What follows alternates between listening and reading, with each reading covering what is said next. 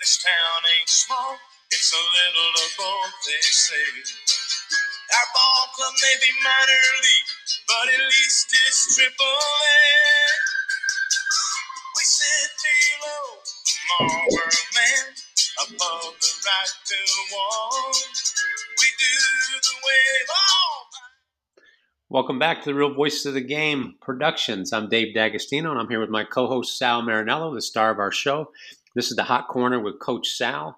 We're on episode 135 here on the network, and want to thank our faithful listeners. We're up to 13,400, creeping close to 500. Sal's show should put us over the top there. Continue to download, listen, like, subscribe. Also engage us on Facebook, Instagram, and on Twitter. We will get back to you. We had a couple hundred questions today, Sal, on Facebook. I always get to one bright and early in the morning. Try to get them before our audience gets up. Welcome back to your show today. Glad to have you. You'll be the solo show on Wednesday here. Great. Good to be here. Love doing the show. So I'll do it anytime, any place. Yeah. We were chatting before, and and I won't spoil the punchline here. I'll kind of let you get into it. But the Weight Watchers, just kind of throw that at you. What's happening with them? Well, we've talked about this concept of we're addressing symptoms and not root causes. And the story came out this week now that Weight Watchers is getting into the business of prescribing the what's supposed to be a type 2 diabetes drug, which is now being used as an anti-obesity therapy. And now, and my tweet was, tell us your diet doesn't work without telling us. And, now you're going to tell us we need this drug with Weight Watchers. So we're just going down the rabbit hole. Oprah Winfrey has been, neck deep with them, and she's still in on this.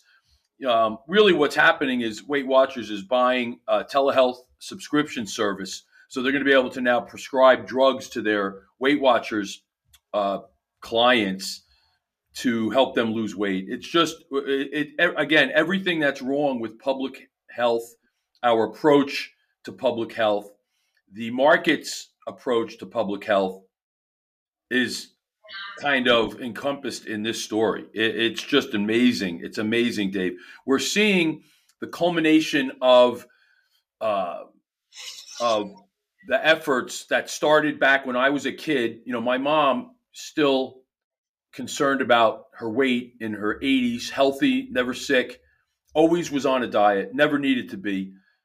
And, that age group, women of that age group were the target of this marketing garbage that ruined our eating habits and have ruined America's health. And it's a combination of companies like Weight Watchers and the federal government with their food pyramid that have created the very problem they're trying to cure now or solve. And it's a ridiculous situation. It almost reads like farce, but it's being taken seriously. Well, I think it's important that you're addressing it, and we break it down for our audience because they're all ears with this stuff. It seems to be a profitable formula, right? They take part in helping create a problem. They're not as blatant in saying that, but all of a sudden, magically, they have this very profitable solution on the other side. Well, you said it best in the last show, Dave. You said chaos sells, or what? Now it went right out of my head. It was such a great phrase. I can't remember. Yeah, there's a lot of profit to be made in chaos. Yeah, there's profit. There's a lot of money to be made in chaos, and we're seeing it here. And you talk about, everyone bandies about the term Orwellian in a lot of senses with the use of language and how words are turned around and mean something they're not meant to mean, and how they play word games, and you have this corporate babble. You just listen to this statement that came from Weight Watchers. Here, I'm going to read this to you. There is growing scientific evidence that for some, prescription chronic weight management medications can address the biological components of obesity. That's just such a BS phrase, filled with garbage and hemming and hawing, and it sounds good, but it really, if you parse it, it's a meaningless statement. And this generation, we're talking about what the 50 to mid 60s generation of, you were talking about or is it older? It's older because I'm 60. So, you're talking about women in the 60s who were the targets of my mom. I remember my mom going to Weight Watchers meetings, back in the early 70s, even 60s. And if I go back and we look at family pictures, and I've always said, I always said to her, Mom, you look at these pictures, you didn't need to lose weight.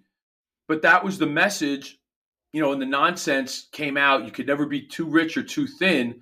And how much trouble has that gotten us into on both sides of that statement?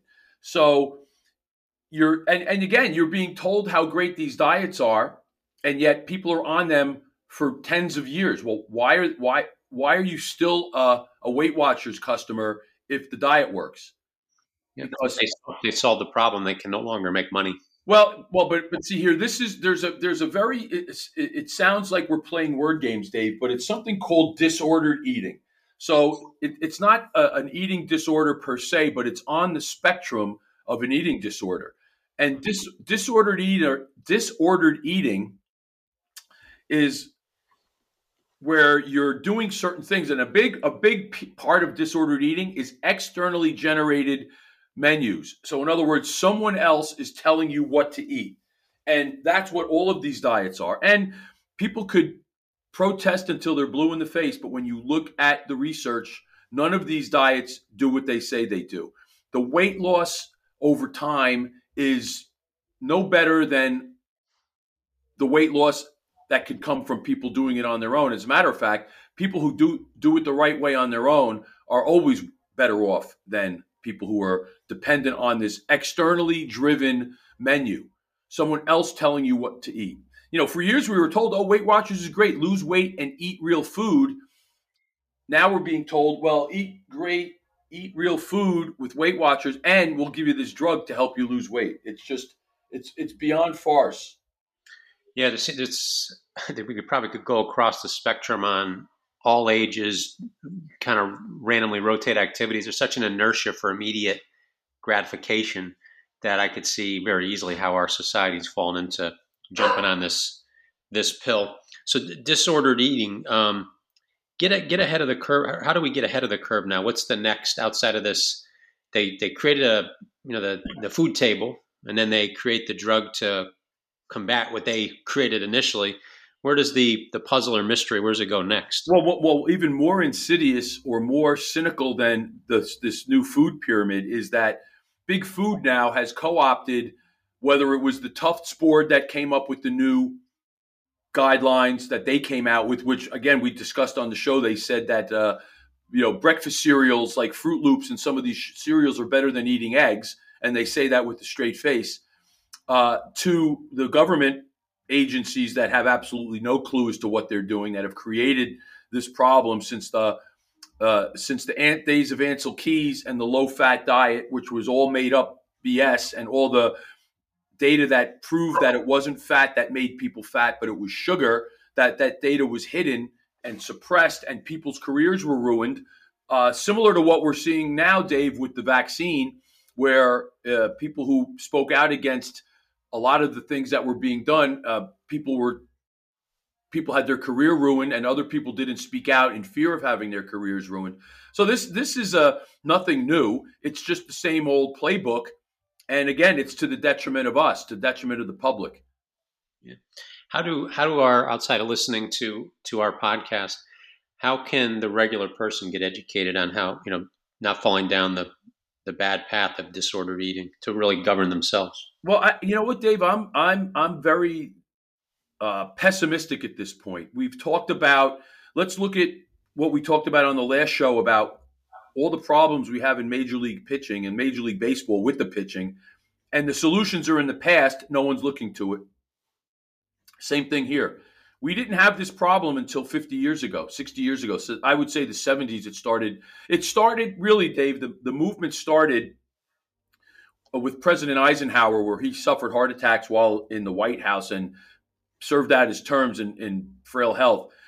The thought was then, and you go back, it's a guy by the name of I believe it was Dr. Malcolm Kendrick who wrote the article. It might not be him. I think it was him, but someone wrote the article. I believe it was Kendrick wrote a piece about how many thousands and tens of thousands of people died from bed rest after having a heart attack because of the mechanisms that we now know are at work post heart attack, and what happens when you're sedentary, and what happens during the heart attack, and the things that we need to do to treat these instances. So it started back in the late 50s, and it really ramped up in the 70s with the diet. To be honest with you, I'm extremely pessimistic. I don't think as a society we're going to overcome this, because the volume of information, both in the loudness of it, if I put that in quotes, and the sheer amount of it, is going to drown out people that are trying to get people to do things the right way. We do. We have so much input nowadays with social media and whatnot. I think it's hard for people to figure out what's the best. We talk about it, and we see it with the skill training and the hitting, the pitching, the throwing, the even basketball. Everyone's got a skill trainer now and a hitting coach or a swing coach. So yeah, I'm not surprised, since the adults are the ones paying for that stuff, that they're as trapped in this world as the kids are. Well, the adults were, as kids, as the targets of, when their parents were the targets of this effort to,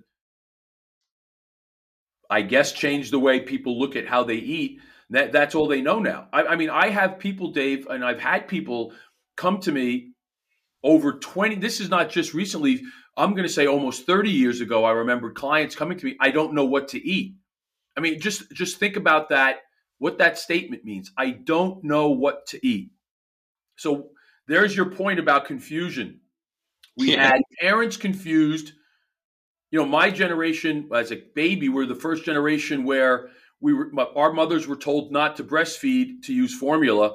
And guess what? When did a lot of these other ailments crop up? Allergies, asthma, the other cognitive issues, a lot of other autoimmune situations all started to crop up in the kids that were born in the 60s and 70s, and actually it's getting worse as we move forward.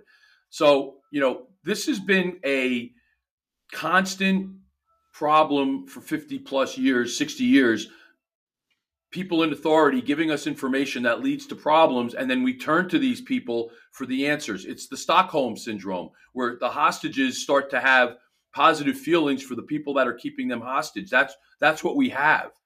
We're going to look to Weight Watchers, which has had 60 years almost to try to help people with their diet, and they can't. So now they're going to have a drug, and now you're going to go back to them to get help. It's insane. Yeah, it's you're making thousands of thoughts go off in my head with when you talk about Stockholm syndrome, love thy captor. We see that with if you go into situations that are government run, like housing authorities, and where they try to convince people the single family that the father wasn't needed in a household. It goes from food to parents to housing to you name it. But with this situation here with the food, I mean, for somebody to say, "What do I eat?" It's like saying, "How do I breathe?" How do I breathe? That's exactly what I was thinking. And how do I exercise? Yeah. How do I train for baseball? Well, here's what we're going to do. We're going to put you in a machine where you're lying in a 45-degree angle with your feet up against something, and you're going to push this heavy weight up and down. That's how you're going to train for baseball. Well, but it doesn't look like baseball. But trust me, it's going to make you stronger. And then the guy goes out and gets hurt, and they're telling him it's because they're not in shape, and they're not strong enough. And it dovetails into this story about the kid breaking his foot in the weight room. Yeah. And everyone's laughing. It's like, oh, he dropped the weight on his foot. How about all these other injuries that are occurring every day because of the weight room? The oblique injury suffered by these ball players, and the fractured rib, Quintana, and all these injuries that come out on the field. Those are all basically, in quotes, I'm going to put it, it's the same thing as dropping a weight on your foot in the weight room, because that's where they're happening, in the weight room. Yeah, I didn't think about it as that connected. Kind of touching on the weight room real quick. We've got lots of kids, obviously, that work out and lift. Guy drops weight on his foot. That's weight room 101. From what I heard, it was a plate. So he had a 45-pound plate in his hand, picked it up. There's grooves in those. I mean, I know we're an audio show. Would you be able to give a quick to these kids out there that are lifting weights, proper ways to carry weights? How do you clean up a weight room just so that they don't get hurt? What footwear do you wear? And I didn't even think about that. He probably didn't even have on shoes, right? Well, I mean, if you have any kind of shoe on, if you're dropping 45 pounds on it, it doesn't matter. If I have nice, good sneakers on, if I drop the 45-pound weight plate on my foot from any kind of distance, it's going to hurt. And again, this is the type of thing eventually it's going to happen. I mean, you would try not to have it happen, but it's like the guy who gets hit with the foul ball because he's not paying attention and takes one in the head or whatever. These are things that you could try to prevent, and I get that. And there is definitely weight room etiquette. And sometimes you get casual, it's just like, it's worse. People drive. You get distracted by your GPS. You get distracted by the message screen on the highway. You get distracted by changing the radio station, or your phone rings and you want to talk to someone.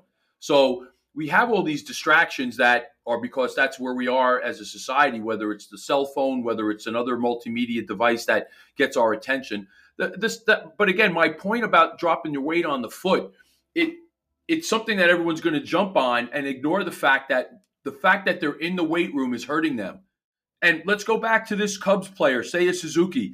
He spent his whole career playing in Japan, and he's part of the Cubs program, and he's got a strained oblique, and they're talking about how he never felt like he knew he never had this kind of injury before. Well, what happened? He's part of an American baseball team now, probably following some of their guidelines to train, and he gets an oblique injury. So that's the same as him dropping a weight on his foot, Dave. It's not as funny, and no one wants to blame the workout, because then who made these players use the workout? Who designed the workout? Now there's a person that's responsible for these injuries, and there's organizations responsible for these injuries, where it's easy to make fun of a guy for dropping a weight or making light of the situation, yeah, and distracting us from the point that the fact that they're in the weight room as much as they are is the reason we're in this problem, in this situation with all these injury problems. And we are weight room obsessed here in our pro sports, correct? Yes, in everything. We are heavy lifting obsessed with every aspect of our society, whether it's the general fitness person, whether it's the athlete, it doesn't matter. And it's ridiculous. It's been on that path since the 70s, and that train is barreling ahead in that direction.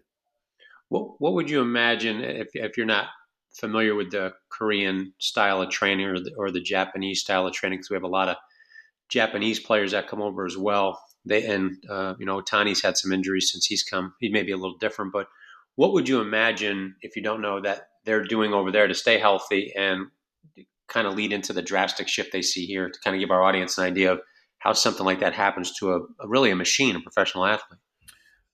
Well, I think the problem we have, and I'm not blaming football for it, but we have a football dominant sports culture where everybody wants to be the NFL. Everybody wants to be the big, strong stud that is kind of the sports idol these days. And for as much as the NBA and all of those sports are still getting a lot of press, at the end of the day, you still see videos of these NBA stars working out, trying to lift heavily like we've lifted in football.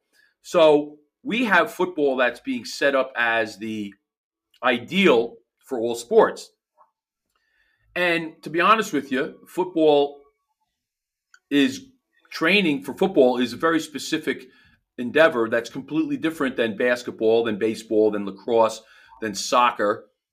You don't have a lot of the injuries in soccer for as much as they play that you get in these other sports. I don't think they have the time to be in the weight room as much as the Americans do, and I don't think there's the emphasis. To get back to your point about Japan or Korea, they have sports. I know traditionally they've been competitive in wrestling and weightlifting, but those sports don't infect the other sports with their training regimens. And so I think the best thing probably that you could say about their programs is they don't have football as the kind of overarching theme for everything that's done, where we have that here.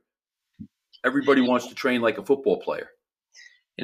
And you're in that world with the mental and physical training, But with the physical training part, is there kind of a trickle down, like the top dogs are the football guys, and everybody kind of descends off of that?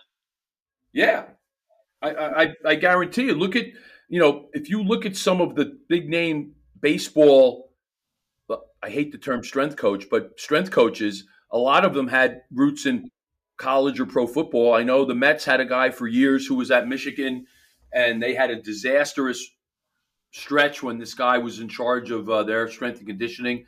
I don't think he's still there, but that's the golden ticket. You worked for the NFL or you worked for a top SEC or Big Ten or Pac-12 football program. You're going to get a strength job in any sport, even if you were just a football guy.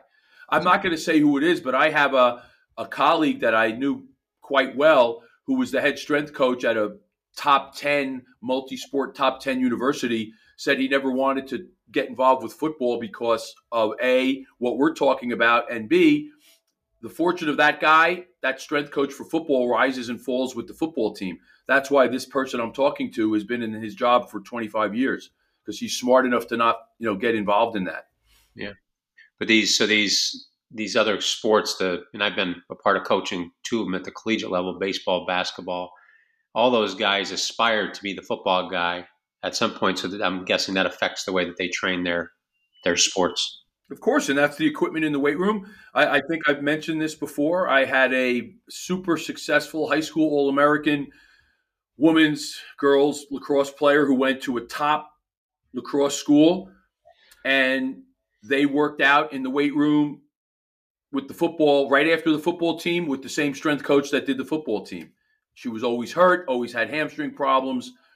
They having these girls, still young developing athletes, do lifts that older men with different hormonal profiles and different needs for their sport, having them do the same workout. So that was 15 plus years ago. So nothing's changing. It's getting worse. So that's where we are.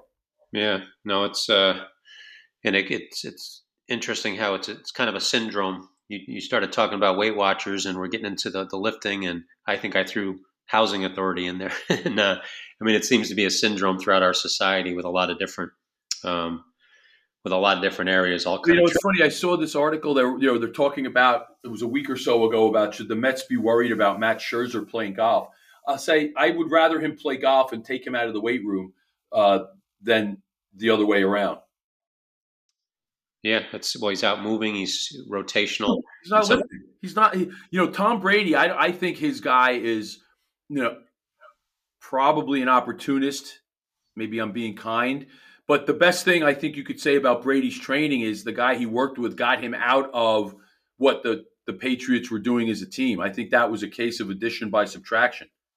So yeah, he seemed to be more into mobility than developing. Yeah, he wasn't doing the nonsense. And, we had this discussion about the bench press for throwing athletes, and Anthony Richardson, quarterback from Florida, had a record-setting day at the NFL Combine. Nowhere did it mention what his bench press was. It was his 40, it was his vertical, and a little bit about his throwing. But that's another case of, again, what are these guys doing, and what's important at the time where you're going to be evaluated. No one cared about what that guy's bench pressing. Yeah. Did he even bench press? I didn't even look to see. Well, the year before, out of all the quarterbacks the year before, nobody bench pressed. So my sense is that's now we've gotten onto the other side of that hill, and I don't think we're going to go back up it. And I know just from making that mistake as a college and professional athlete, where I got away from that a little bit because it started bothering my rotator cuff, and you don't get that full mobility when you're coming down, and really I could develop that strength in another area, and a lot of it came from just doing the exercise of hitting or throwing or whatever it was I was doing, or body weight stuff. With the quarterback now, and if you don't want to go this direction, we can jump off. But why? What did you think of Richardson's day? How do you think that translates? And why don't we see quarterbacks with rotator injuries? I don't know. I think there's a lot to be said about being able to throw on the move, and you would think that would be more difficult. But sometimes you've got that fixed.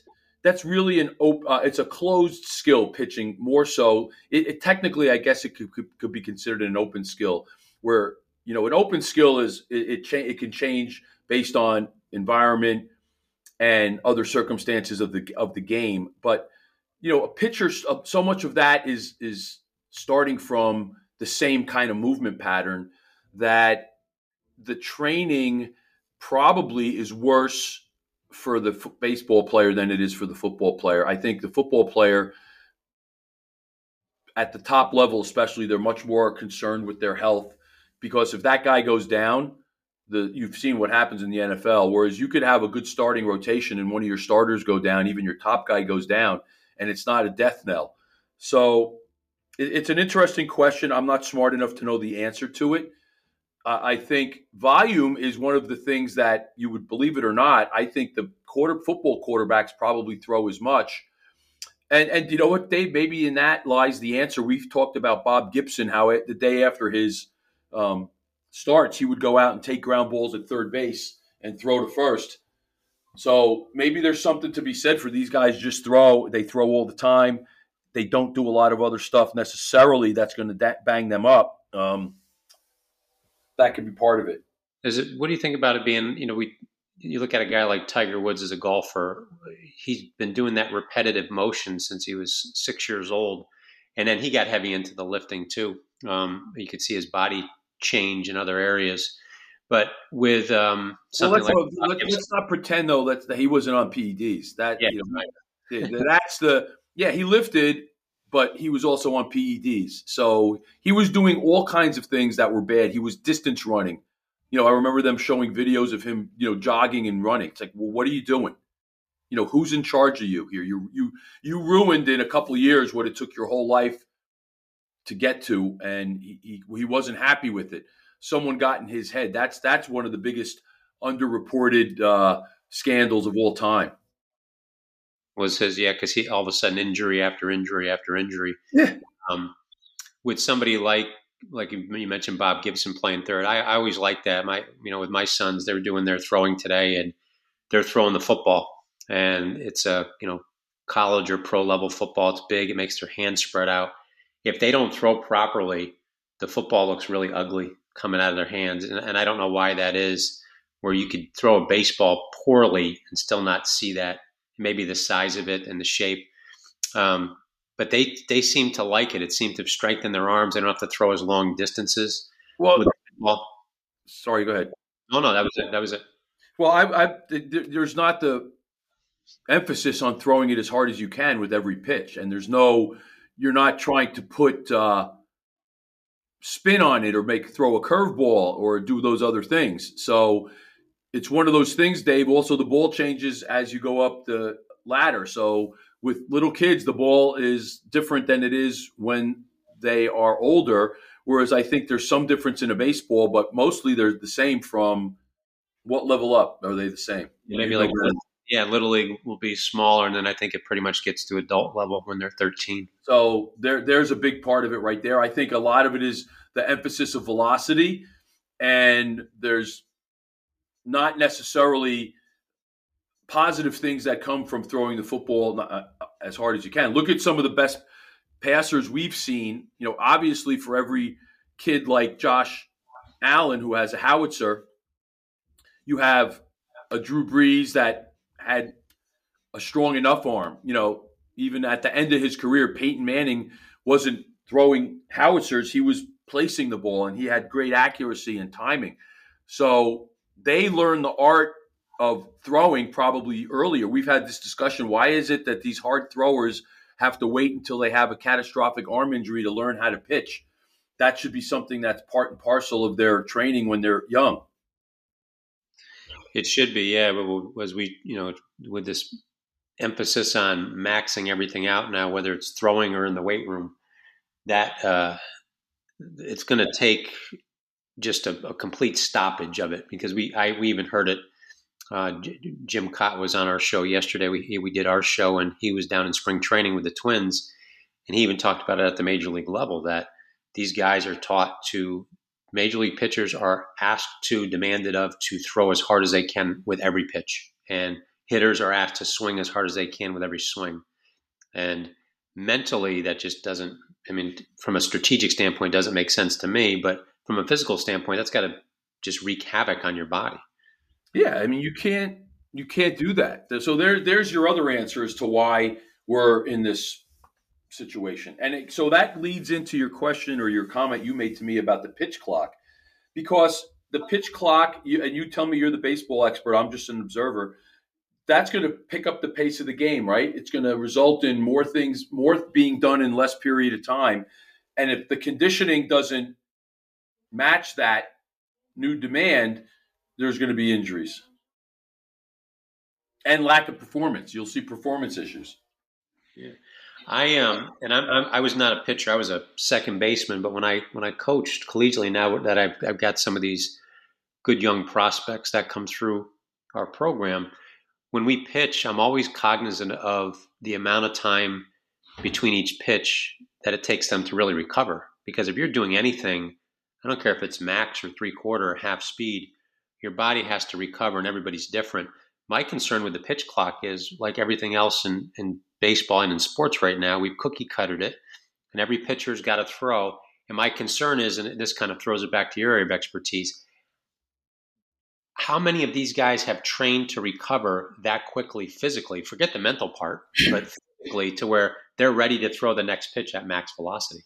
Well, that's exactly what I was getting at, and I think we're going to need to see the training mirror the demand of the pitch clock. So what I would say is you got to put the pitch clock out there in practice, and you've got to pitch and warm up, and everything has to be done as close to that pace as possible. Now, I know there's going to be some days, sometimes you could throw with a little less rest, which means you would have to throw fewer pitches.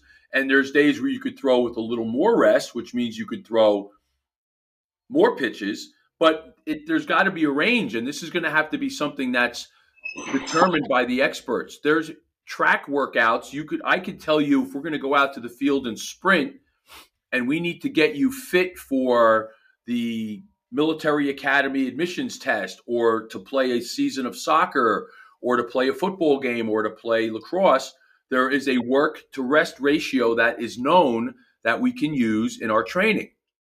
With my client who is going to Canada to play football, there is the need for him to be in completely different, and you could say in some way better shape than he'd need to be to play football here. We're already working on that. We're incorporating different things that they need to do in the Canadian game that's different from what we're doing here in the American game. So all of these things go into conditioning routines, and that's going to have to be done with pitchers. And if they're not doing that now in spring training, well, it'll be interesting to see if we see injuries. I don't know. I'm not privy to that. Maybe Kevin or some of our insiders could give us some insight. We talked to Jim a little bit yesterday. He was right down there. And I think that's the concern that we've all had, where these guys are getting injured, but we're not seeing the demands placed on pitchers to prepare to pitch, whether that's running or throwing more, long toss, sprints, and infielders, hitters, same things. They're not taking BP anymore. They're not out there before games getting live reads off the bat. They're not running the bases. Even the pitchers, we talked about pepper.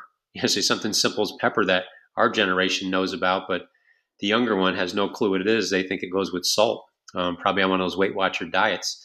But pepper is a great way for pitchers to just kind of slowly get into their PFP, their pitcher's fielding practice, where balls are coming off the bat at a half speed. It's coming a little bit to their right, a little bit to their left. But we're seeing guys get injured fielding the ball now back at the pitcher's mound. It's insane.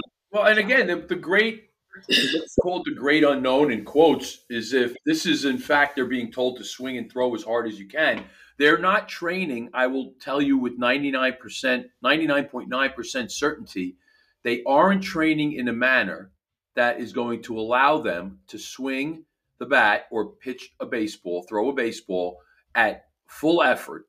They're not training in a way that's going to help them do that. They're training in a way that's going to hurt them.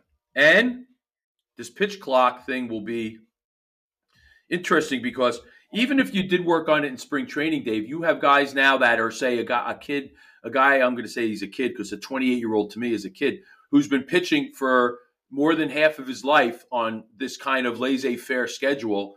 Now, all of a sudden, this spring, they're going to put him on this clock, and he's going to have to adjust to that pretty quickly. It'll be interesting to see if there are ramifications from that. Yeah, I would, and I don't have the background to say yay or nay, but if I were a betting man, I'd put on the fact that if these guys aren't training properly to handle the rigors of that clock physically, now forget the mental part. You've got to re-register. I flip on the other side now as a hitter. As a hitter, physically, mentally, you're being asked to do the same thing. So your batting practice better resemble that. I would think, and I kind of turn it to you, if I'm a hitter and I'm being asked to swing at max velocity every 14 seconds, how would I train that way? Like, what would be the training mechanisms to do that? Well, you're going to have to do the same things. You manipulate. There's a couple of variables here. There's probably 3 variables. The work, amount of time you spend working. So that would be the swinging, the amount of time you spend resting, and the weight of the bat. So again, in my hierarchy of how I think about things, you want to maintain that work to rest ratio that's as close to the game as possible. With the implement, that's the same. And we could get into it at another point, but for now, I'm going to tell you there's research in track and field that says the best implements to use to assist you using the implement you need to use in competition are ones that are slightly heavier and slightly lighter than the implement used in competition. This comes out of shot put training. Now, I know it's completely different, but the body responds to certain stimulus the same in similar ways, and I think it's a good starting point. I'm going here basically not off the top of my head, but with a minimum of information. So this was done in Russia, and again, we can all assume that they were using drugs, but at the end of the day, they still were training and observing the training. The biggest improvements came, and the biggest performers were the ones who were able to handle the implement slightly heavier or slightly lighter than the competition implement. So let's look at your batting practice. Take your bat. You find one that's slightly lighter and slightly heavier, and use them in different work to rest ratios. Sometimes you're going to rest a little less, maybe with the lighter implement. Sometimes you're going to rest a little more, maybe with the heavier implement. And then you come back and you use the bat that you're going to use in competition, and you include that in your training. That's one of the main things I would do right off the bat, because I know that's a tried and true method of improving performance. Now, you're going to be happy with me, maybe for the first time since we met each other. But I was doing that as a college athlete through professional baseball, and I use it with training without any scientific, nobody was timing my bat speed or the kids we use, but I always felt my bat speed improved with using a bat an ounce heavier than an ounce lighter than going back to my normal bat. Sure. Yeah. It's the concept of, a minimum amount, but progressive overload. And then you get accustomed to that. And then you go back to the other bat, and maybe, who knows, maybe in a certain circumstance, you'd want to use a lighter bat, even if it's just I don't know the increments that you would notice the difference, but say you're just trying to put the bat on the ball and you want to have more bat control, would you use a slightly different bat? I don't know if guys do that. To me, it would make sense, because you use different clubs for different things in golf, and you use, certain things you could do differently depending on circumstances. So I think different pitchers, they will. I know. So an ounce, you can feel a difference with an ounce in a bat. And when I was feeling fatigued a little bit toward the end of the season, and I felt like maybe mechanics were going to suffer, I would actually go up in weight, because the feel of a heavier bat in my hands made me, I felt more grounded, where my hands wouldn't travel away from my body a little bit. I almost had to swing it properly to do what I had to do. Well, that's interesting, because I know there are times where you're teaching someone a complex lift. I'm not talking about deadlifts and the stuff that's simple, but a complex lift that, again, sometimes a little heavier works better than a little lighter, because you could be sloppier with the lighter weight because you still feel you can control it. Whereas if it gives you that sense that it's a little heavier, you lock in a little more. Yeah, maybe I had something to it. That's good. I was glad to have you say that. So now I know we're coming up on time, but kind of going back to the beginning with Weight Watchers, if I were to come to you, assuming you wouldn't punch me when I asked you, and I said, Sal, what do I eat? What would you tell me? I wouldn't punch you, but I'd have you not. I wouldn't tell you anything. I'd have you do a 5-day food diary before I would even get there. So I would say I'm not going to tell you anything because I'm going to ask you to write down in detail everything you've eaten. And you could, in this day and age with texting, I have people text me that as on a day-to-day basis. So, they're not recreating a diet. They can actually sit down and either do it in real time or do it at the end of the day. And I get an idea for where people are. I have an idea for what people are doing wrong. And, some of my clients that I see regularly, I know more about how they eat. But, what I always see is that people don't get enough protein. So that's the first thing I harp on with everybody. So I like to see what they're eating before I give them any information. Yeah, no, that's a great way. That's a great way to answer that. And so, but now you answered the next question I was going to ask. Some of your things you look at would be lack of protein. Anything else? Well, that's the first thing because all the other stuff takes care of itself. I think we get too deep in the weeds. We micromanage this. And again, it goes to disordered eating.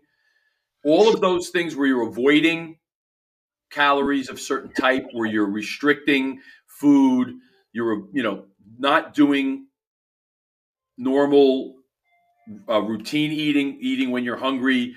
Those are things that are all disordered eating. And all of these diets contribute to that from a small to a large extent, depending on the diet, depending on the person.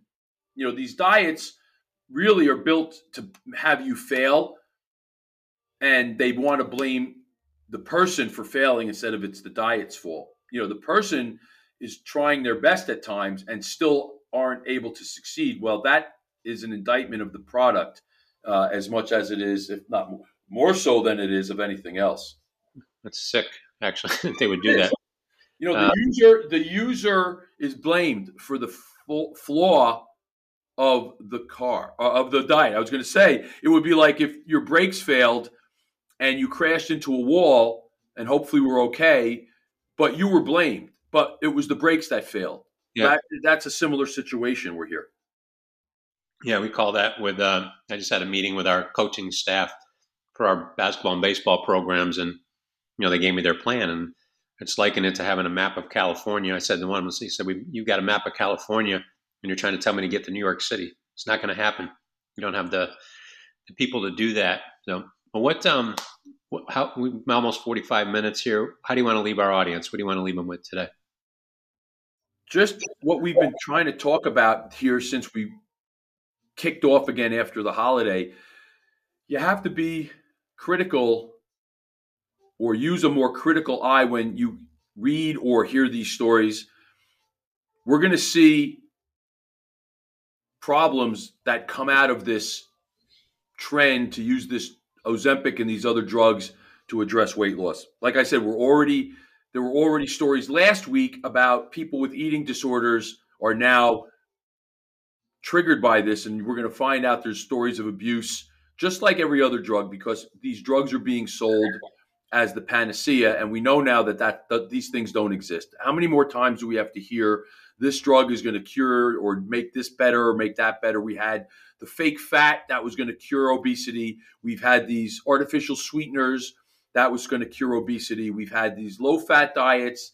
We've had this low-salt diet that was going to cure. We weren't going to have heart disease. We've had statins. So everyone needs to be much more cynical, much more critical, not believe any of this stuff that you read or hear. And you got to seek out sources that are not mainstream. And I've recommended several here. The most important one I'll recommend now in keeping with this theme about obesity is Dr. Malcolm Kendrick. He's not on social media. He was actually removed from Wikipedia, but he does have a website and he writes great stuff. Malcolm Kendrick. He's a Scottish doctor. That's how you know you're questioning authority, when they mess with your Wikipedia. Yeah. Well, and I actually wrote a Facebook post on that a couple days ago. I'll pull it up and link it, where it was answering a question not about diet, but similar concept we're talking about, where I challenge the person to become a heretic by nature, question everything, become your own first educator. It takes work, and it's scary because if you've got to question authority in most cases. And Dave, it goes to I welcome my clients asking questions because I have a reason for why I do what I do. I have answers. Now, you could disagree with that. We could go chapter and verse with what's being done wrong with training, and I think I have a case that things should be changed. Same thing with this nutritional information. And anybody out there, you should get satisfactory answers when you push people for answers. And then when they give you these answers, you have to go look at if it's the truth or not. Yeah. Well, with our audience, to kind of keep up the speed with you and prep for next week, what if they didn't follow you on Substack, what did they miss? And remind them how to follow you on Substack, Instagram, and all those great sites. As I mentioned, my Substack rises and falls with my how busy I am and how not busy I am. So that's been kind of a little lagging behind. But really the best way to find me is on Instagram at Coach Sal's Playmakers. I'm using that as my website. I mentioned that last week. I think that's a great way. The website, people don't have the attention to sit down and read posts and dig through articles and videos. My Instagram is kind of a stream of conscious of my workday. When I have a good client, have a good session, I have all good clients. When I have a good session, I can post something they've done. I post stuff, what I do. You could get a real sense of what I do and what my clients do. That's the best place. And I'm on Twitter at Sal Marinello. I mostly comment on nutritional stuff because those are the things that I see a lot of, and it's all nonsense. But that'll expand as I move forward. Well, good deal. I encourage our audience to stay up to date with Sal. It's great stuff. Even if you check in once a day, just to peek at his different sites. When you find something, read something, see something, there's a lot of thought put into it, and you'll get some magic, hopefully, from it. And again, any questions you have here, you can reach out directly to Sal and ask for thoughts that we can share on the podcast or even with him personally. And I can speak from firsthand experience. He's phenomenal with training the young athletes, the intermediate athletes, and the professional athletes. So if you've got a kid or you're an adult trying to make some money someday, it's a great person to get in your corner. So I recommend him highly in regards to that. I wish I had you back in the day, Sal. I may have lasted a little longer than 3 years. You never know. You never know. Well, all these things that you say on here, that the check marks checking off of overtraining, overlifting, over this, over that, I checked all those boxes that you're talking about, and it was self-induced. It was, just not knowing the answers and trying to figure it out. And I think it's made me a better coach. It made me a better coach down the road because I made all the mistakes you could make, and trying to do it differently with my kids and the kids I coach. But your messages here are a nice exclamation point that I'm finally at the almost 50 years old, headed in the right direction. Great. Well, so, I'm glad I could help, even if it's one person that gets it and save them from wasting time and money. I feel like it's a success. Oh, yeah. At least you got an audience of one here. That's what I say. But your audience is growing each week. So I want to thank our 13,000, almost 500 subscribers. Download, listen, like, subscribe. Continue to send us messages on social media. You've got Sal's mediums you can reach out to him on. You can hit me up on Instagram, Twitter. I'm very active on Facebook now. I was anti-Facebook up until a month ago, and I'm just amazed at how much it's helped our audience grow and help me interact. So I've come out of my shell a little bit. So shoot me questions tonight. We had over a couple hundred today. Hopefully we can get that same amount tomorrow. I'll get back to everybody, but I'll post one online bright and early in the morning. So Sal, thanks so much. Great job again today. Thanks, Dave. Look forward to next week.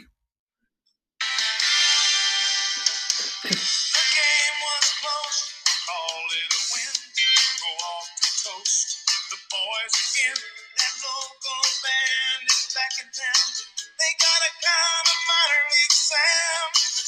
They're not that bad, they're not that